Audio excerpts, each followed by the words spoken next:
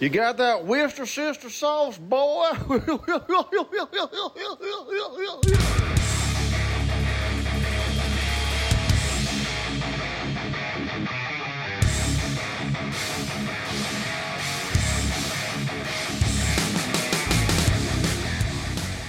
Welcome, one and all, to another episode of Superhero Stuff You Should Know. This is Ben, or Ben's One Rule, as we're going to call me, for this week. And with me, as usual, is Bat Drew. Bat Drew here, everybody. I'm ready to learn the tutelage once again.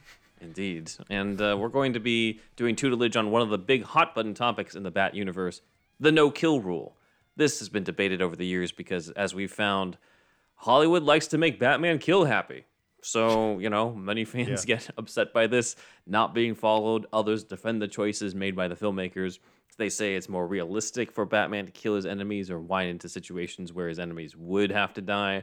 So we're going to talk about that. We're going to go into the history of the no-kill rule, the times where Batman has killed in the comics beyond the first year of his existence, and go from one live-action Batman to the other to determine which ones broke the rule and which ones didn't. And Tearmaker is back for this episode. Oh, man. So we're going to split it up. Which ones are not a killer and which one is a killer? Bat Drew has not seen this until now. This is a live reaction. That's pretty good. There's never been a Tearmaker tier thing like this before, I feel like. I don't think so. Killer or not a killer? Wow, all right. We make it easy. No, his killer's in just red. As red as they can get on Tearmaker. Yeah. That's funny. For the blood on his hands. So, let's dive into it. So, as famously pointed out by most people on the internet who talk about Batman, Batman did kill in his first year and stuff. So, basically, in the very first appearance in Detective Comics number 27, it was mostly based off of a Shadow story. And so, because the Shadow killed criminals, so did he. And so, the first time we see him on the comic book page, in that same page, he throws a guy off the roof, and you see his body a little bit later in another panel, and pretty sure that guy did not survive. So, that's the first one. And then later on, he just outright punches the main villain. The guy topples over and falls right into the acid tank, and Batman says, "A fitting end for his kind." So, he didn't really give a shit about this. Like, he killed a lot, and people bring that up, that he killed a lot, in that we have a whole compilation that Dan brought up for us. And a lot of people bring up, well, he killed people all the time with a gun. That's not necessarily true. You and I talked about this at the Patreon. Like, yes, he did kill sometimes with a gun. Most of his kills weren't involving a gun. The main one that he did was very influential on the stuff we're talking about today in Batman #1, where he just mows down monster men with a machine gun. And that seems like it was inspirational on some of the Batman that we saw in Batwings in these movies. So we'll cover that a little bit later. But yeah, we did cover the first year of Batman's career, Batman's real year one, in the $5 Patreon episode, where we did our own kill count. We determined Batman killed 16 people in his first year, not counting the vampires or ones where we determined it's not his fault. So that's the kill count for just the first year, mind you. Not the kill count for the movie adaptations and stuff. So what happened? How come he ended up being not a killer? So the person to thank for that is DC editor Whitney Ellsworth, who's just like, you know what? This is getting popular. This is for kids. Maybe don't have a machine gunning down criminals like that, like in Batman #1. So in 1941 in Batman #4, in the story Blackbeard, Crew, and the Yacht Society, where Batman and Robin are fighting pirates, Batman tells Robin, "Use only the flat of your sword, Robin. Remember, we never kill weapons of any kind." So this is the first time is when he's fighting pirates. Yeah. So it's Batman the Ninja versus the pirates, and he decides not to kill them. Man. In another comic that we have on the panel on the right, he says that we've always followed a moral code. We must keep him alive, even though it will mean the finish of Batman. So it was always kind of started from then on that Batman does not kill people, though, other writers would occasionally bend that a bit, as we'll cover. But Whitney Ellsworth was the main person behind this, not Bob Kane nor Bill Finger, actually. It was Whitney Ellsworth. Ellsworth was the same editor who suggested to keep the Joker alive after they tried to kill him off in Batman #1. So there's a lot to thank to that guy. He's sort of an underrated hero in the Batman mythos. Okay. So, in terms of the no kill rule, I'm less concerned about it as a statement on morality or whether or not, evil people should be killed. Some people I feel like miss the point when they bring up like, oh, like Captain America clearly kills Nazis in the Captain America First Avengers movie. Like, how come nobody talks about that? I'm like, well, yeah, because it's a different character. Like, to me, it's more about the character of Batman, not necessarily a moral debate about whether or not superheroes kill their enemies and stuff. I'm sure that's part of Right. it, but I'm less interested in that and more about this because of the fact that I think, a lot of people have brought up one of the most ironic things to me was the idea that people wanted the Batfleck solo movie to be Under the Red Hood. And I was like, look, Under the Red Hood, fantastic. Animated movie, one of the best Batman movies, hands down. Still think it's better than any of the live action. That story doesn't work if Batman's been already killing a whole bunch of people, though. Because Right. Jason Right. Todd's Right. whole Right. point is that, like, you didn't do enough. Like, you should be killing these people, and you didn't do enough to avenge me. So, Batfleck is like, I've been killing a lot. well, No never mind. Let's problem. be friends. Yeah. So, yeah, it just doesn't work. I think it makes things a lot less compelling. A lot of the major Batman moments or Batman stories don't really work when you just already have him kill people. The whole thing about, like, the dynamic of Joker trying to make him break his rule when he can't do it, and it's sort of this back and forth between them. Like, you just throw that out the window if you don't actually, adhere to that. So that's sort of my concern about it, not necessarily from a morality standpoint or what it says about the world or, some people say like, this is just not the world we live in today. You have to have them kill people, like, Zack Snyder has said, or even Daniel Waters actually about it. And I'm like, it's not really the point. It's about the character to me. Right. So, however, the people behind the live action movies have had differing opinions about this clearly. So, there are times in the movies where he's killed and times in the comics where he's killed. And what we're going to do is I want to go by each of the live action interpretation. Look at times where he may or may not be responsible for killing somebody, as well as if there's any precedent in the comics at the time for him having done that.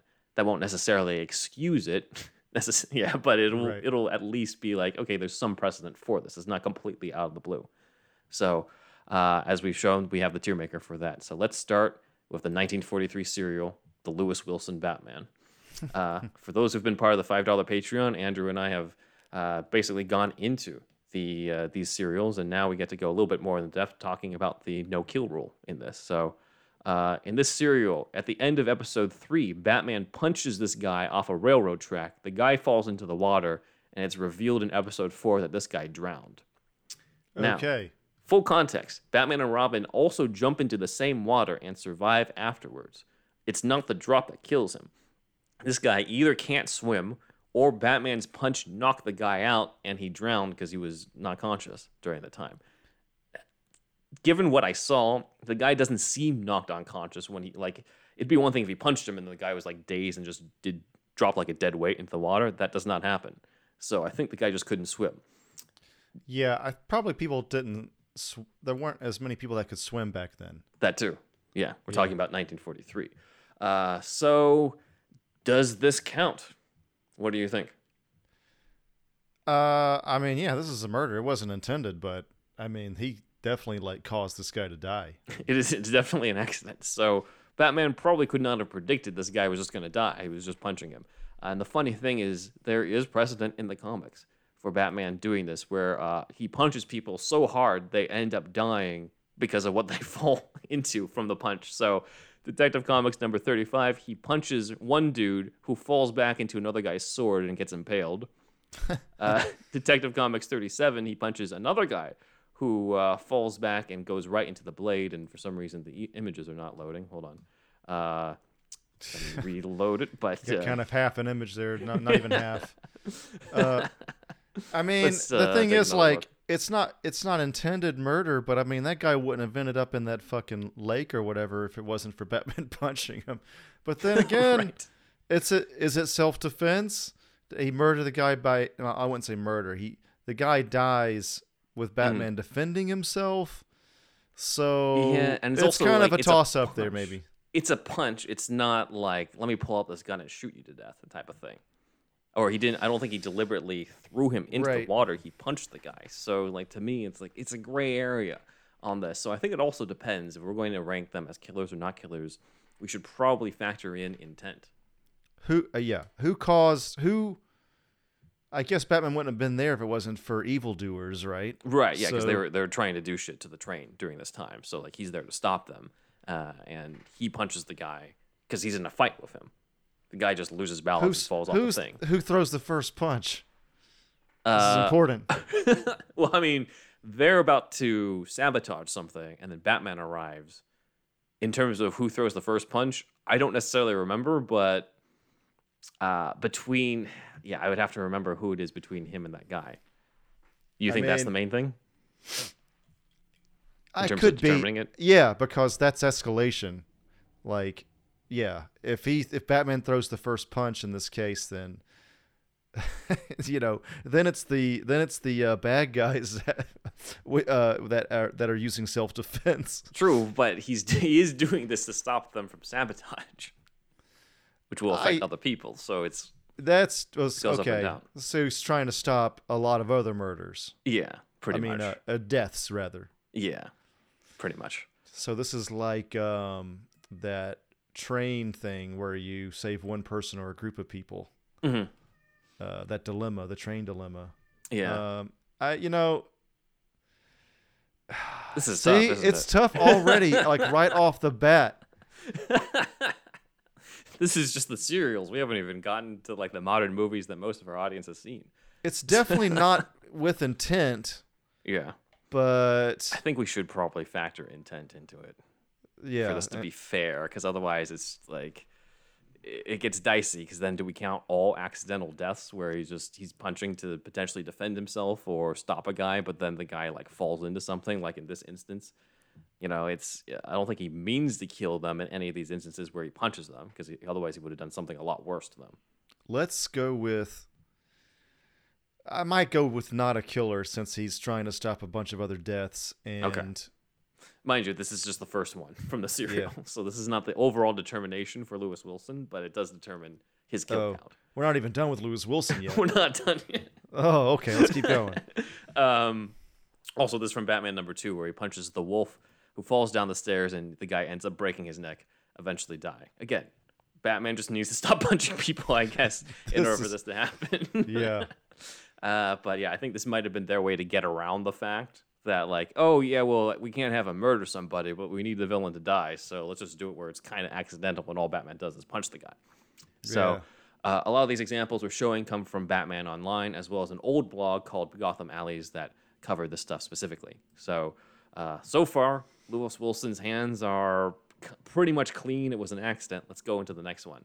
Batman does track down a car with 3 of the villain's men. He wrestles for control of the driver. He doesn't get control over the car, and he just ends up jumping out instead. This truck goes off the cliff at the end of episode 4. Batman and Robin go down to see if they can do anything, but all 3 of Dacca's men are dead in that truck. Now, this is similar to something that happened in Detective Comics #34, where Batman leaves the villain, the Duke, to die in there after having a tussle with him inside the car and rescuing the lady who's in there. We did count this, by the way, towards the kill count in the Patreon. This one's a little different because he's not actually trying to save somebody from there, and he kind of just... Lewis Wilson ranked really low on our rankings for the $10 tier on fighting. He was not very successful in taking control of the car, so Okay. it seems like he just gave up, jumped out, and then the truck just went off the cliff. So I feel like this is a similar one with Axton. I don't think he's trying to kill all 3 of them. It's just like he was trying to stop them. Didn't work. He saw that his life was in danger. He got out. The other guys didn't. Yeah, this one's a little clearer. I don't think he killed them in this, but Yeah. yeah. I don't think. Yeah, he's clear on this one. All right. So far, so good. This next one, though, I think is going to be a little bit more clear. So Batman and Robin are inside of a house that is about to explode because the guy set it on fire. There is one remaining henchman who Batman punches, and he sees the place is about to go up, so he goes through the trapdoor with Robin, but he leaves the other guy in the house, and the house explodes. This is the most damning, I feel, because at least with the others, there's some plausible deniability that, like, oh, he didn't mean to kill them, or like he wasn't able to save the guys in the car. But here, I'm like, he knows the place is about to go up. He could easily bring the other guy down into the trapdoor with him too, but he chooses not to. This is This is murder. Yes. Sorry, Lewis Wilson. And again, this is 1943. This is still after it's been established, so we can't really say like, well, it wasn't really part of the comics. It was part of the comics at the time. In that, so and then the last one is Batman is knocked unconscious and placed into a coffin that's meant to go to the villain's lair. However, Robin helps him out, and they end up switching it so that one of the henchmen goes in the coffin instead. So they're going to, they basically want to follow the coffin, go to the lair, and face the villain there. So pretty much everything's good until the coffin gets delivered to Dr. Daka, who thinks Batman's in there, and so he feeds the guy in the coffin to the crocodiles and realizes it wasn't Batman, it's one of his henchmen. And that guy, of course, dies from getting killed by the crocodile. Here, I would say Batman mainly used it to get to the hideout. Like, he didn't necessarily know. Like, obviously he knows they're not going to get him out of the coffin and throw him a surprise birthday party or something, but he knows they're probably not going to do something good to him in the coffin. This is a little similar. There's some precedent of this in Detective Comics 33, where he gets wounded and the Napoleon-looking guy, Karl Kruger, wants to kill him with a disintegrator ray, but Batman switches himself out with a henchman, so the henchman gets disintegrated and he gets to go off and escape. God.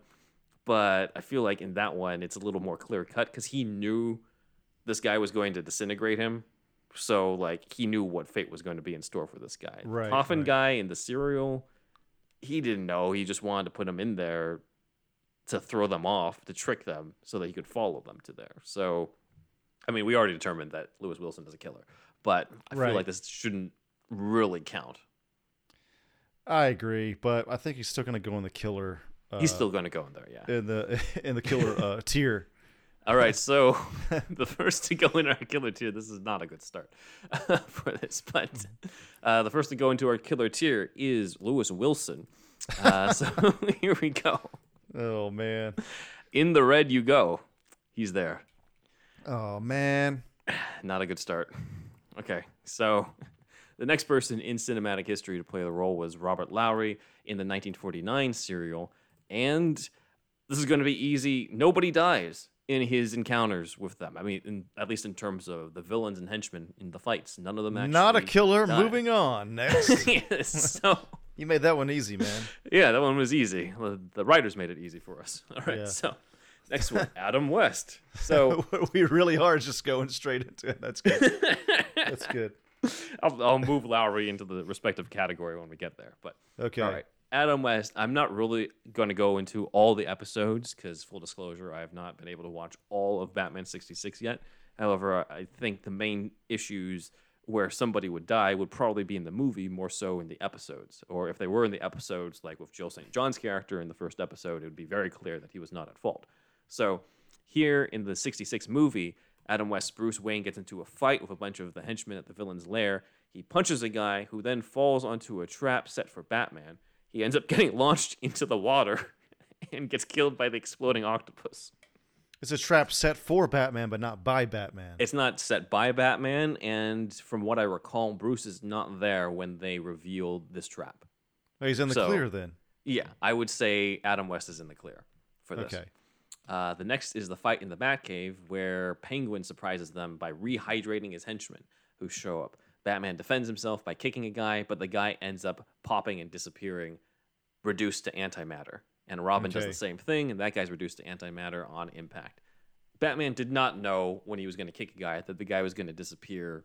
That's just not something that you think about when you're in the middle of a fight, that's ever really going to be a possibility. That's true.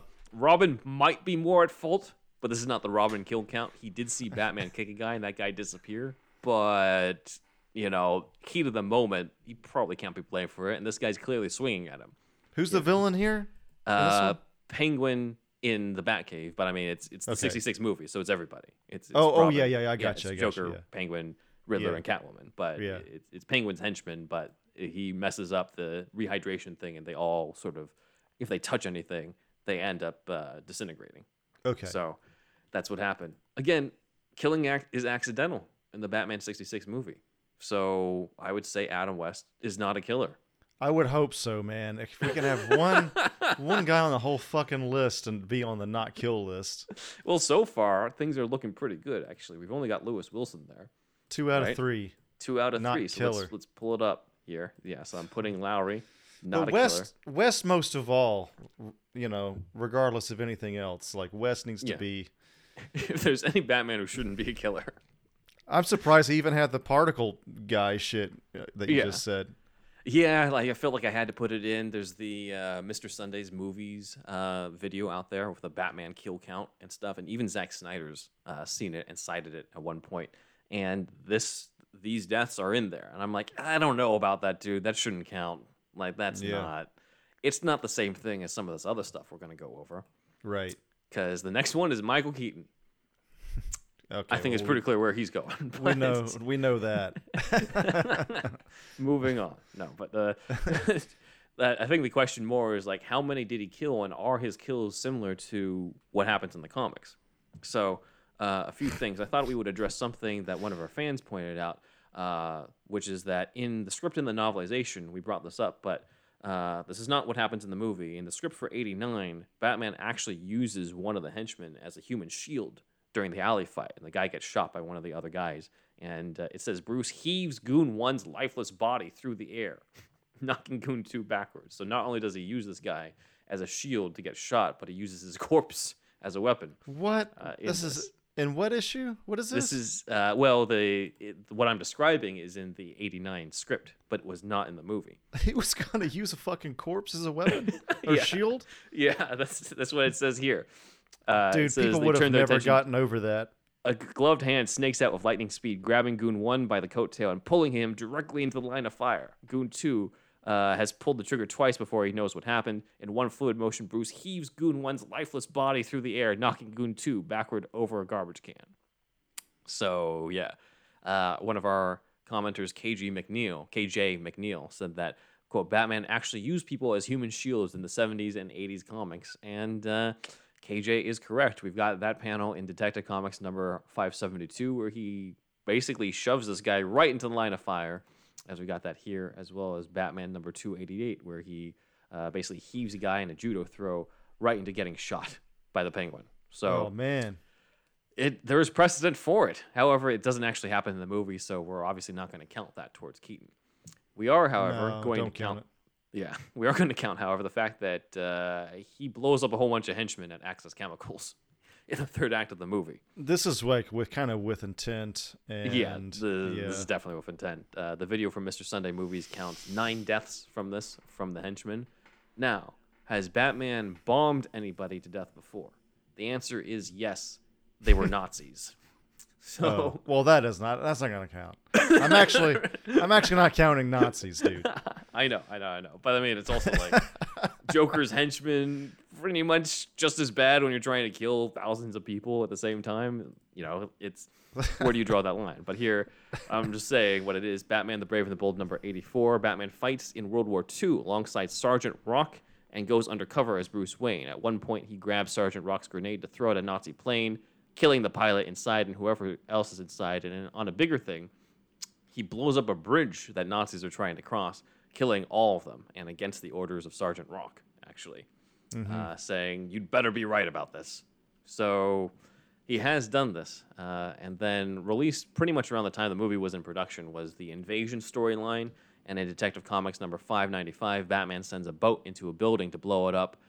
This is a little ambiguous to me because there is a panel where people are yelling to run away. Like, get away, the whole place is going to blow and stuff. So it's not really super clear that there's anybody who's still inside it. It's just kind of evidence that he definitely used it to blow up the building. Did he kill people in it? I think this part here on the bottom right where they have somebody say, get away, I think that's supposed to show us that nobody's inside anymore because they all made it out. Because, comics, everybody. But that's different because the guys definitely don't make it out in the Axis Chemicals thing. They're right next to the Batmobile when it drops the bomb. He knows what he's doing in that one. I mean, that's a clear one. Yeah. Next, we've got Batman using the Batwing to machine gun the thugs at the parade, literally using bombs and machine guns on them. Mr. Sunday Movies counted 6 deaths from this, so that adds to it. And this, of course, feels right out of Batman number 1, as we talked about, where Batman is just literally just gunning down an entire truck with the monster men as well as the true drivers inside, saying, much as I hate to take human life, I'm afraid this time it's necessary. And then you just see the rat-a-tat-tat-tat in the front. So, oh, I man. think we found that he kills with the machine gun at least with a machine gun, he kills at least the 2 guys in the front, the monster men in the back, and then I think he kills at least 2 other guys afterwards with it. But yeah, that's probably from Batman #1. And then Keaton's next kill is the guy who gives him a good fight at the Cathedral Tower. He uses his legs to wrap around the guy's neck and throws him over. He, however, could have just cut the guy's airway and made him unconscious, because that's exactly what happens in the novelization.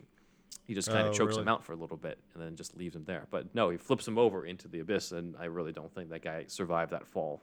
Joker certainly didn't. Definitely not. Although he did have the option to not kill. But at the same time, this is self-defense. This is a battle to the death. This is a little bit more self-defense. Yeah. I almost don't count that one, but the chemical plant shit is like a definite. Chemical plant, as well as the henchman with the Batwing stuff. Because at that point, when he's firing at them, he's already cleared out the balloons, and the people are running away. So it's not like they're like in the middle of killing somebody. Right. Like he's already stopped that point. Now he's coming down with machine guns. Right. So this one, like, he does have the option. However, this move with the legs is actually right out of the early Golden Age comics. He does do this to the Joker himself in Batman #4, though we can't really count that much. That's what Joker survives this clearly. But he does do it to this guy in Detective Comics #28, where he basically tosses the guy over the roof. And then Batman #3, which pretty much has it's the exact same thing. Bob Kane basically copied himself. Look at this. I mean, you know. Yeah, we knew that. They were just trying. They didn't have a lot of time sometimes, too, maybe, you know. I know. This is him copying himself as well, though, right? Yeah, that's true.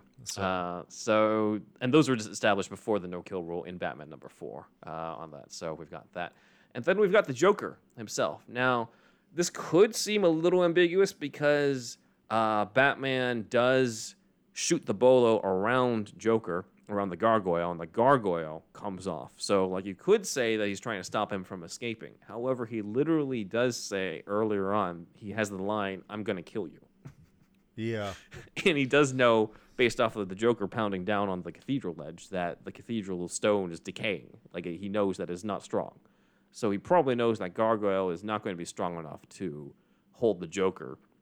And the novelization kind of supports this in the sense that, like, he's not willing to let the Joker get away, and he remembers the screams of his mother and the deaths of his parents, and he knows the dance with the devil in the pale moonlight is not over yet. So, like, it's clearly, like, he intends he's going to kill this guy. This man killed his parents in this movie. So we should count this, I think. Yeah. I think he could maybe get away with it in a court of law in this movie if there was a court, but as an audience member that sees it all, it's probably counts as a murder for sure. Moving on to Batman Returns, we've got Batman using the light of the back of the Batmobile to light the flamethrower guy on fire in the beginning. This guy is, I mean, he could roll around in the snow and extinguish it, but this guy is never seen again, and there's definitely I think he's pretty sure he's dead at this point. This is murder. Yes. So this is straight up murder, dude. There's no way around it. Yeah, this is definitely something. Unless this guy ended up surviving, this is murder. And I could not find any precedent in the comics where Batman uses the afterburner of the Batmobile to light somebody on fire. Is this a Daniel Waters special? Or Strick. We got to ask him. We didn't ask him the serious questions when he was on. We need to get him back on here. Waters, get back here. Waters, get your ass back here. It's funny because I'll say this: Waters' original script, he doesn't actually kill anybody. In the original draft that I read, now he might have added it later on, but this part with the flamethrower guy is not in there, and neither is the next part with the strongman. So most famously, Batman confronts the strongman, straps a bomb to him, and then punches him and sends him over, and the guy ends up exploding.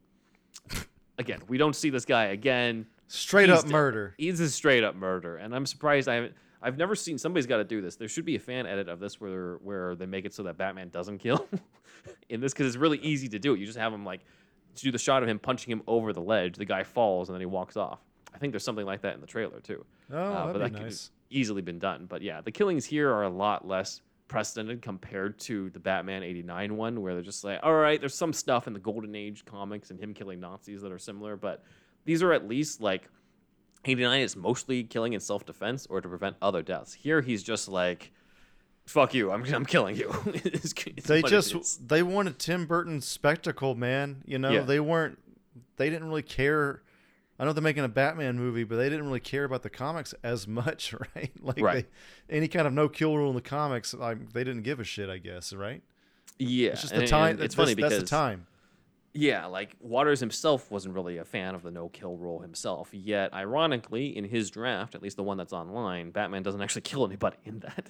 So it's kind of funny. He was also surprised when you brought up that like more than half of his shit like had precedent in the comics. He was like, shit. Yeah, that shit was actually in the comics.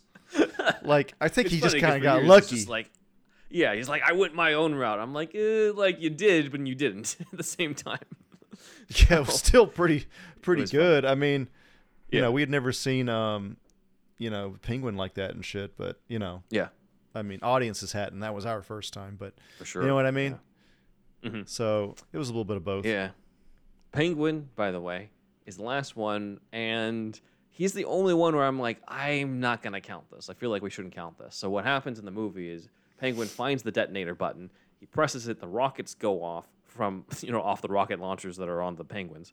And that causes the bats from Batman's bat ski boat to come out and attack him, which then causes him to fall through into the sewer water. The fall itself doesn't kill him, and he comes out and he's overheated by all the fire and stuff, and then he dies. So, like, Batman literally stands there the entire time. He does not do anything, and he doesn't... You can't even say, like, oh, he could have prevented him from falling in the water, because the water doesn't even kill him.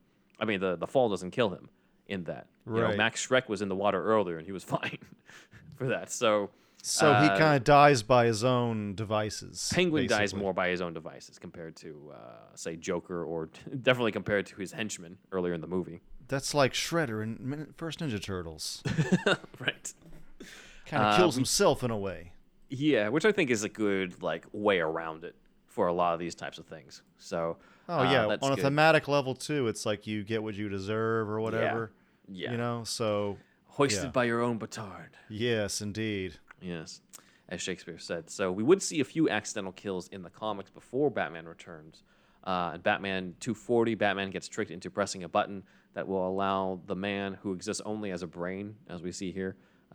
He tells him, press the button, and he does, and it ends up just killing him. And he's like, I wanted to die. I couldn't exist like this. And Batman's like, what the fuck? So this is like a mercy kill? Yeah, it's more of a mercy kill, and it's an accidental mercy kill, too. Because he says, I can help press the red button. Yeah, so... Who was he before? He was a man. It's just Ra's al Ghul put his brain into that thing. It's like a little dab of Lazarus Pit juice in there so the brain keeps on going? Yes, but Batman's clearly in the clear on this one. Batman 270, this is a little bit less in the clear, less innocent, but Batman says I will cancel you, as he punches a guy who then falls into a statue, which then falls and kills the guy. Cancel didn't have that meaning back in the day. Yeah, that's true. This is just he's going to take him out. Extreme form of canceling. Yes, on Batman's part. Cancel your face. And then the most violent of all, Dan helped find this in one of the Gotham Alleys things, but Detective Comics 613, Batman kicks a guy who falls into another henchman, and they both fall into the grinder of the back of a garbage truck. Then he's got this terrible, terrified face at look at what I've done. He's got a fucking mind of surroundings, dude. Batman Begins. You never learn to mind your surroundings. That was important, man, because even if you win a fight, Yeah. No, for sure. Yeah. So, Pyrrhic victory, right? Victory, but at what cost? I know. Deep, man. Deep. Those are the accidental ones. I would say Batman's more at fault for this one and the canceling one than he is for Penguin's death in Batman Returns. So, yeah. Verdict on Keaton's Batman, he definitely killed. I don't think we have much to dispute on that. Even the people who are, us Keaton fans acknowledge the fact that he killed. I don't think there's anybody out there who's like, he didn't really, because he did. At least there's comic precedent for all that.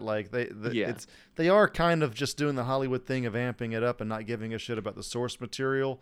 Yeah. But it's also in the source material. Right. So it's just what are you going to do? And I'm sure, Snyder probably. I'm not trying to defend Snyder just to do it, but he's with Well, I guess we'll get to Batfleck, but it's just like he's one of the few directors that like actually reads the shit, and I'm sure that's the Batman he wanted. He's like, oh, he actually did kill at one point. Yes, I can back it up to these nerds. I've got stuff, yeah. Because like most of the time, if people bring up like, well, your Batman kills, a lot of these Snyder fans bring up these issues or these panels that I'm showing and stuff. So we'll go into whether or not there's precedence for what Batfleck specifically does when we get there. But there's a lot of actually tight moments, Yeah, there is. But right now we're neck and neck. We're tied. We got Robert Lowry and Adam West as not a killer, and we've got Lewis Wilson and Michael Keaton as a killer. Also for fun, let's just rank the killers in terms of body count. So we got Lewis Wilson at 1. And then if we're going by the Mr. Sunday movies count and not including Penguin, we've got Keaton at 19. I was about to say 20, but at 19. 19 of what we've seen. Of what we've seen. I feel like he probably did a lot more we never saw. That's true, yeah. He was pretty cavalier. Those circus members when he found them kidnapping the children. If he's just roasting clowns on the street with the afterburner, it's Who knows what he did to Greg Cummins' character? pretty casual, yeah. Yeah. So it's neck and neck. So let's continue now with the Schumacher movies. So in terms of Batman Forever, we've only got a couple instances. A quick trivia fact is Batman was actually supposed to kill in the beginning. During the bank heist where Batman's fighting all of Two-Face's goons, Batman was supposed to let one of the thugs fall right down into the elevator shaft. But in the final film, Kilmer's Batman catches him and throws him back into the floor. So obviously we're not counting that. I'm glad they made that choice. I'm curious who made that choice too, because it seems like, on some level, Schumacher's Batman definitely kills a lot less than Burton's in some way. I don't know how much that comes from any of the writers, whether it's The Bachelors or Kiva Goldsman being like, we shouldn't do that, or if it's Schumacher himself. Unfortunately, we can't ask Schumacher now on if that's something that he feels is important. It's also a possibility that Schumacher didn't even know and didn't really care about that stuff. But we do have some instances where Batman could be at fault. So let's go into it. In Two-Face, the big chase with Two-Face, Two-Face fires at Batman's Batmobile. Batman moves the Batmobile out of the way, and it ends up hitting Two-Face's own men behind him, where I'm pretty sure they're dead. Now, the Mr. Sunday movies video counts this. However, I would say I'm like, Batman dodging, something that's coming towards him doesn't inherently mean that he intends to kill the people behind him on that. He's dodging, rockets coming towards him, missiles coming towards him. So these are complete bystanders that die? They're just people No, on these the are street? Two-Face's own men. Two-Face's own men. So they're part of the operation, and then they're just they're casualties of war, kind of. He moves out of the way so that the missile hits. So the missile doesn't hit him. I don't think he's trying to get them to be hit. There's no intent. Plus, they're kind of like soldiers in the war. They're not civilians. So I agree. I think you don't count this one. Yeah, like I don't think dodging somebody trying to blow you up and it happening to hit one of his own guys counts as you killing those guys behind you. Because I don't think you're thinking about the guys behind you. You're thinking more about getting out of the way. Right. If somebody's coming at me with a knife and his friend's behind me and I dodge the knife and he ends up accidentally stabbing his friend, that's on him. That's not on me. Right. Yeah, he has the knife. I agree. So Mr. Sunday, he counts this. Does he feel like does that video feel like it's too strict? They're too hard on Batman? A little bit. To be fair, it's literally just any time that any of the villains or henchmen die in a fight with Batman. There's no commentary on it. It's literally just different clips of scenes. That's death. Stuff. That's death on screen. That's not the same as Batman murdering with intent. That's also why I'm doing this instead of just following that video. Because at first I'm just like, oh, they already exist. And then I looked at it. I'm like, I don't agree with half of this shit in terms of it counting. So right. All right. So far, Kilmer's in the clear. This next one is going to be interesting, and that's the death of Two-Face. So Batman throws the coins at Two-Face. Two-Face lunges towards it, which causes him to fall to his death. Now, I don't think he deliberately threw them to kill Two-Face. I think he threw them so that Two-Face would get thrown off and stuff and not be able to have the coin. However, Two-Face does fall, and Batman, as we've previously seen in the sequence, has the capability of catching people, going down on the line and catching people, because he just did it twice with Robin and Chase. He does not do that in this instance. And he also spends most of the movie telling Robin not to kill Two-Face. Right. So this is a little bit That's my job. That's what it comes across to me, unfortunately. Like the way this is done at the end with the death of Two-Face, it kind of comes like, don't kill Two-Face, Robin. I'm going to kill him so you don't have to. I mean, so he throws the change knowing that pretty much he'll fall to his death. Well, that's debatable, I personally think he just throws them so that Two-Face doesn't get doesn't have the coin land on the scarred side and then, kills them. So he doesn't know that he doesn't think he'll fall. I don't think he does it to deliberately make him fall. I think it's more questionable in terms of, is it on him for letting him continue to fall when he has the capability of saving him? Yeah, he's got the grappling hook, right? Yeah, he's got the grappling hook stuff that he did use. Unless it's a case where, because he did use them just on Robin and Chase, unless it's established, which it's not, that he's like out because he used both of them or whatever on like Chase and Robin, and he's not able to do it. Can you run out though? Like it retracts, right? Yeah. This might be one where I have to check on it after the break. But they're wrist gauntlets. They're on his wrists in the Batman Forever sonar. They're single use. They might be single use, but we don't know that. It's not really established. So, and there's also not a part where Batman's like, Harvey, no. Like, there's no part where he like regrets it. He's just like, all right, he's dead. Gotta talk to Riddler now. When you saw this when you were a kid, were you like, Two-Face? Batman killed Two-Face. Was that your thought when you were a kid? I even as a kid, I thought, this is a little weird. He's told Robin not to kill Two-Face, and he just did it. Like, that was how I felt about it. I was a dumb kid, dude. I was just like, well, he was a villain. He died. Like it did that too. Well, I mean, they're relying on you thinking that too. It didn't really affect me. I was the exact audience they wanted. Like, I was a Jim Carrey fan. Also, yeah. Like this was. I was right. I was right in the pocket.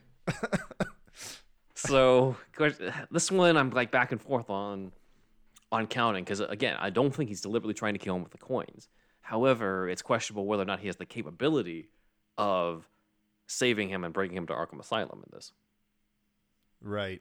So I mean, it would have been better if he was like, "Oh no, you don't," and then use the grappling hook and bring him up. They could have, again, even if he ran out of grappling hooks, they could have written it to where he didn't run out of grappling hooks. You know what I mean? Yeah. They still went kind of out of their way to have Two-Face die. I think the easiest writing fix wise, for this, like if you don't have to have Two-Face die at the end of this movie, like all the other Schumacher villains survived except for Bane, I think. But still, in this one, like it could have been like the easiest way to tie up Robin's arc in this is like he's the one who saves Two-Face to bring him to jail. R.I.P. Jeep Swenson, bro. Yeah, that's who. Rest in peace. Rest in peace. Yeah, Robin. They could have just had Robin save Two-Face, and that completes his arc for this. So that's that would have been good. Yeah, Batman already completes his arc of saving both people to show that he can be both Bruce Wayne and Batman, and then Dick Grayson shows that he's going to serve justice and not vengeance when he saves Two-Face. You see, this is one of those moments where you're pissing me off because that is like obviously better. Yeah, and then it should have happened. I'm not pissed at you. I'm pissed that it didn't happen. And like that, I mean, God, that would have been so much better. And then you could have had Val Kilmer just like with a look at Robin at the end, like, you did good. You know what I mean? Proud Batman, yeah. Proud Batman kind of look. Yeah, then you got the triumphant music, dun dun dun dun dun dun, as he saves him.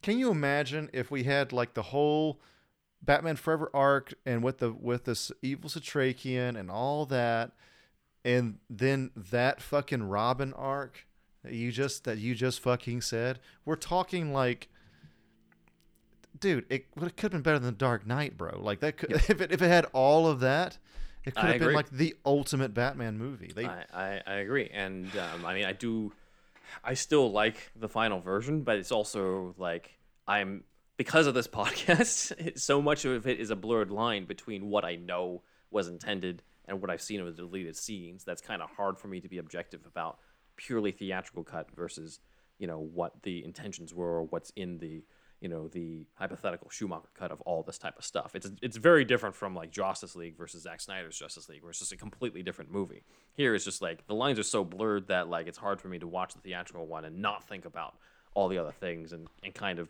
feed into it in my viewing experience. Yeah, I mean, in the case of Forever, right, they take out the whole character arc of Bruce Wayne himself. Yeah. And just a cool looking bat, practical effects. And then, man, I know this is probably never in a draft, right? But yeah, that Robin arc is incredible. Like that both characters could have arcs that were meanwhile, they were worthwhile. And yeah, dude, what the fuck, man? God damn it! If they fucking make the goddamn like animated version of this or something.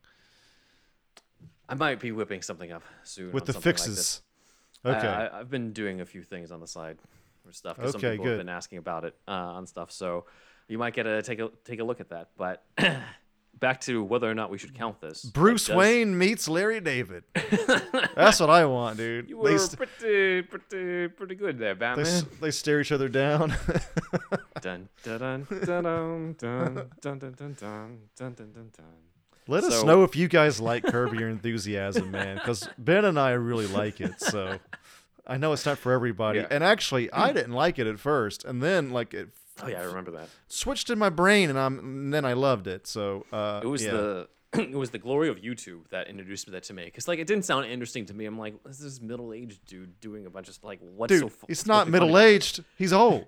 Yeah, well, at the time when it first started.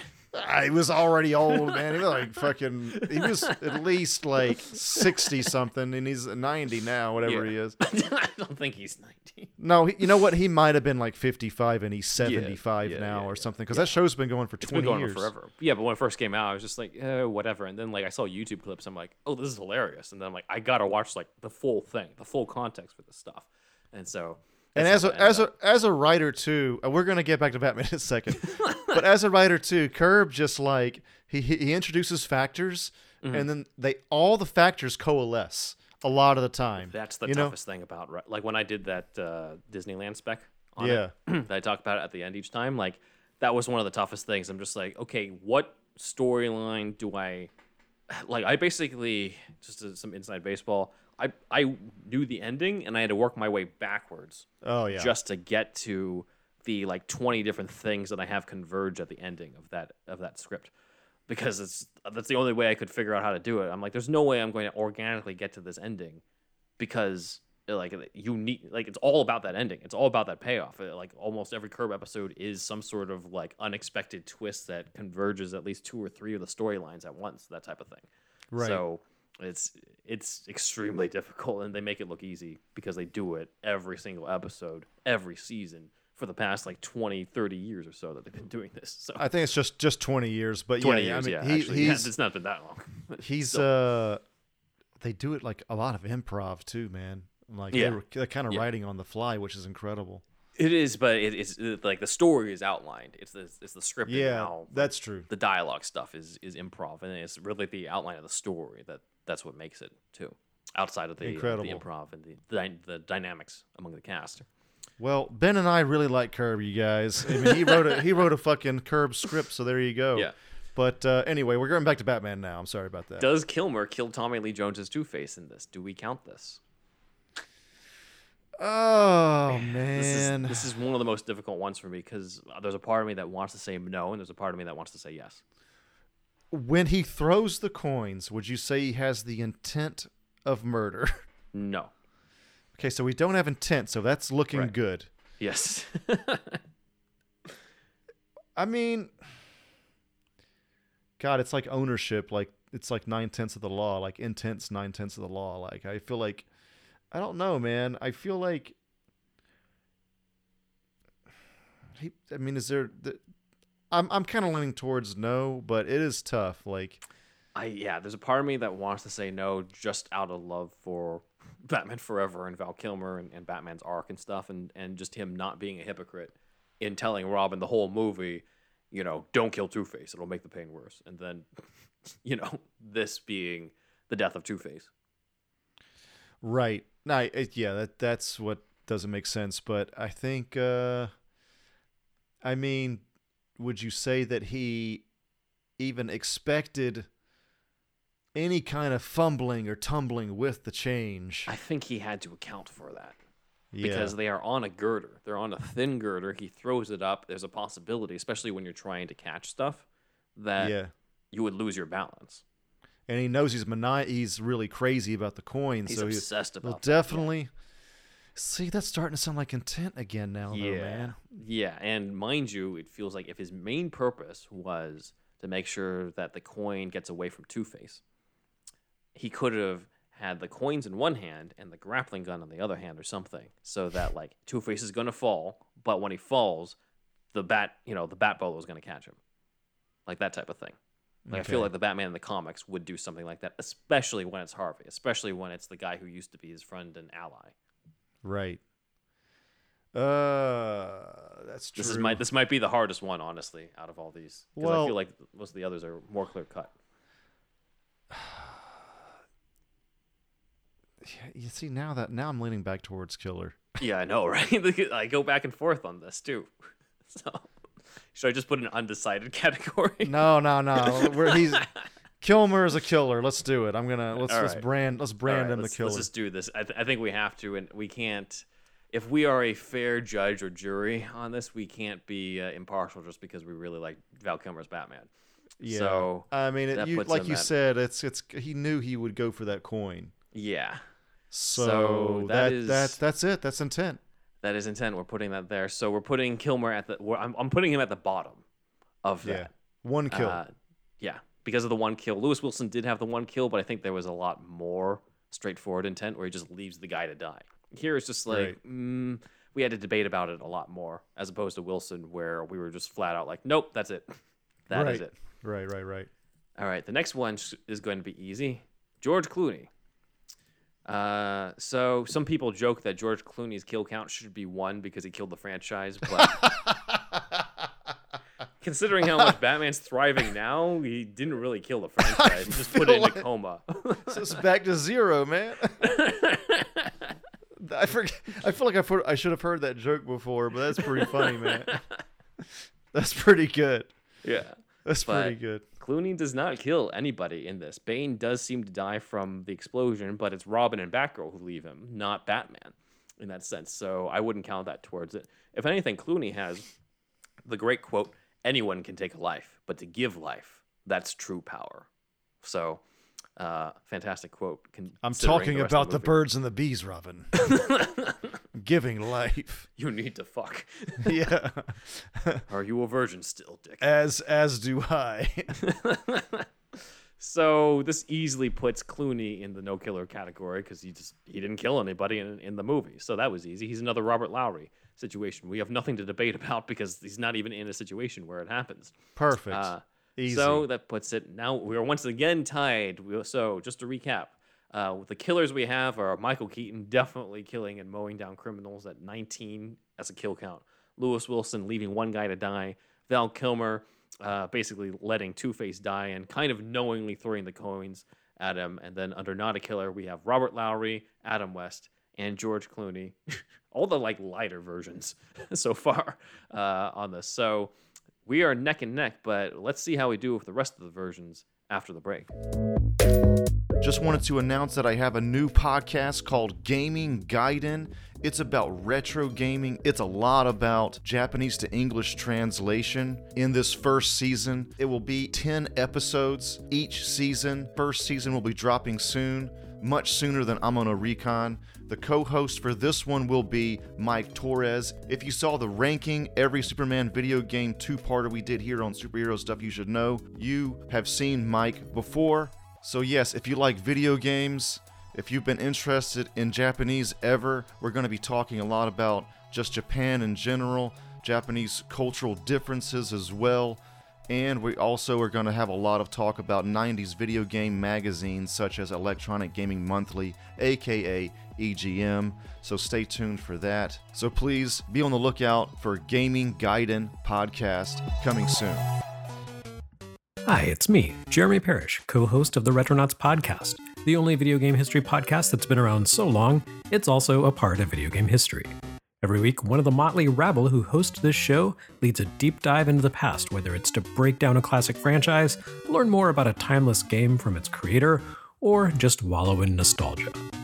Relive history with Retronauts, here on the HyperX Podcast Network. The award-winning Go Nintendo podcast is the best place to get the latest news on the world of Nintendo. We cover the biggest stories, share impressions of the latest games, and answer your burning questions. There's also some general pop culture talk, game music trivia, a heaping helping of silliness, and did I mention our robot companion? I'm the star of the show. Catch new episodes of the Go Nintendo podcast every Saturday on the HyperX Podcast Network. What's that? Majestically cresting the horizon as it makes its way into port. Why, it's the brand new HyperX Armada monitors, mounts, and arms. Both the HyperX Armada 25 and 27 gaming monitors come bundled with a sturdy HyperX Armada mount and arm. If you need every split second of advantage when gaming, the Full HD Armada 25 and its 240Hz refresh rate are for you. If you like to soak in the graphical majesty of your gaming, you'll be eyeing the Quad HD Armada 27 with an 165Hz refresh rate. Set sail for HyperX.com or Amazon.com to start making your display Armada. Hello, fans. As part of the HyperX Podcast Network, we're letting you know that this year is HyperX's 20th birthday. To celebrate, they're offering some great deals on their award-winning gaming gear. If you're in the market for a new headset, a new microphone, blue light blocking eyewear, or any number of other high-quality HyperX products, head on over to HyperX20.com to check out all the birthday deals. Once again, check out the HyperX 20th birthday sale over at HyperX.com. Well, can you yell fire in a theater? We're back, and it's time to tackle the Batman of the 21st century. We have remaining Christian Bale, Ben Affleck. Ben Affleck definitely killed. Let's just get that out of the way. Just put him on the thing. Put him on the thing. Just jump the gun. I'm just gonna do that right now. So I'm just gonna open up Tier Maker right now, and let's just cut to the thing of Snyder basically saying my Batman kills. Right? There's a whole interview. I'm putting him right above Keaton as the killer. At that point, so there's a whole interview of Snyder pretty much kind of admitting to it. Pretty much, yeah. So yeah, but anyway, Christian Bale, Ben Affleck, Robert Pattinson. We are not going to cover some of the TV live action ones on this one. We're keeping this simply to cinematic, but if we were to cover them, that would also put things in the killer favor, actually. So we'll cover it in some sort of Patreon in the future. Well, just the big leagues. Just the big leagues right now. So right now. Christian Bale. One of the more controversial debates is about Bale's Batman specifically. His defenders say that he didn't kill. He definitely talked the most about he didn't kill. But was that just lip service, or did he actually walk the walk? So let's take a look. In Batman Begins, the first instance that people have brought up is that when Bruce refuses to be an executioner, he also flicks a hot poker into the gunpowder, which starts a fire in the monastery. Many League of Shadows members are seen basically caught in the explosion, including the Ra's al Ghul decoy, played by Ken Watanabe. And some people have criticized this being like, well, he says he doesn't kill, and then he just kills a whole bunch of the League of Shadows members. Nope, I don't buy it, because I agree. These are the best ninjas on the planet. What is the, major tool of the ninja? It is the art of escape. Mm-hmm. It's not just martial arts, everybody. It's escape and stealth. So, I don't count this part, personally. I also say there's no intent. There's no intent to kill other people, especially right after he says, I'm no executioner and stuff. I get that there's inconsistent writing, but when it's right afterwards, I'm pretty sure, no, I'm getting the hell out of here. Putting a fire under somebody's ass is not necessarily killing them. He just sets the fire. He doesn't literally set them on fire. So he knows they can escape, man. Yeah, these guys are more experienced than him. He's the new guy. They're training him this people are so hard on the scene, and I'm just like, hello, ninjas. Yeah. They fucking escape, man. To me, not a problem. Bale's hands are clean in this specific scene. In this scene, yeah. Yeah. Similar thing could have happened in 1992's Legends of the Dark Knight number 31. Batman sets a bomb in the villain's base because it's got a whole bunch of stuff full of weapons and drugs and stuff, and they also took Alfred hostage. So he and Alfred escape, and he detonates the bomb on the way out. Now, when I first saw this, I told Dan, I was like, I don't know about this one. People may have gotten out. You see some of these guys here by the truck, and then Dan highlighted, if you look into the heart of the explosion that I'm circling here, there are these silhouettes of bodies right in the explosion. And he was like, what about this? And I was like, maybe they're okay. But yeah, no, they're probably dead, in this instance. But it's a similar thing of Batman causing a place to explode, potentially allowing other people to get out, and if people got into the middle of it, that's not really on him. Right. Also, Bruce never really has a chance to really save anybody. He does save Ra's al Ghul himself. He does save Liam Neeson, but he never really has it. He's fighting Ken Watanabe the whole time. He's not like trying to get everybody out. He doesn't have time for that. He only has time to save one guy, and that's Ra's al Ghul himself. Failure to save is not necessarily murder, is it? It is not. I think it also depends on intent. So like failure to save is different from choosing not to save somebody. Yeah, so, that's true. Lewis Wilson chose not to save that guy, and we also have Batman choosing not to save Ra's, which is the next thing. So thank you for the segue, Andrew. Yeah, I knew it was coming. I mean, it definitely like kind of sticks in you, but anyway, go ahead. Semantics is what wins the day for Batman in this one. He tells Ra's, I won't kill you, but I don't have to save you. And then he leaves him on the train that's about to derail. Now, it is a matter of semantics, however. He does set up the situation with Gordon's help that the train is going to get derailed. If he can't stop the train, then Gordon is the backup with that, which is also why I think it's one of the stronger third acts for a Batman movie, because Batman knows. Batman does not win in combat with Ra's al Ghul at any point really in this movie. And he knows that. This guy has, at least decades on him, because this is not an immortal version of Ra's al Ghul. This guy has decades on him. This guy trained him. He's not going to beat this guy in a fight, and he doesn't. Ra's has him down at that point. So, he uses his smarts to get out of the situation. I like that. However, he does clearly have the choice to pull him out, and he chooses not to. And in The Dark Knight Rises, Talia says, you murdered my father, and Batman does not deny it. He just basically justifies it, saying he was going to murder the city. He does not deny that he basically killed this guy. Also, in Batman the Animated Series, we saw pretty much the best alternative. In the Demon's Quest Part 2, Ra's is hanging by his sword at one point, and Batman tries to save him. And Ra's reaches up and decides not to, he decides not to do it. Decides to, quote unquote, die a martyr. And he just chooses to fall into the lava pit and the fire and stuff. Of course, he's coming back, but still, I think that's the way to do this type of thing. However, right. Batman has left Ra's to die at one point in the comics. In the comic, The Messiah of the Crimson Sun, Ra's is inside of a ship that is basically heading right into the sun, and Ra's is about to disintegrate, and Batman chooses not to save him.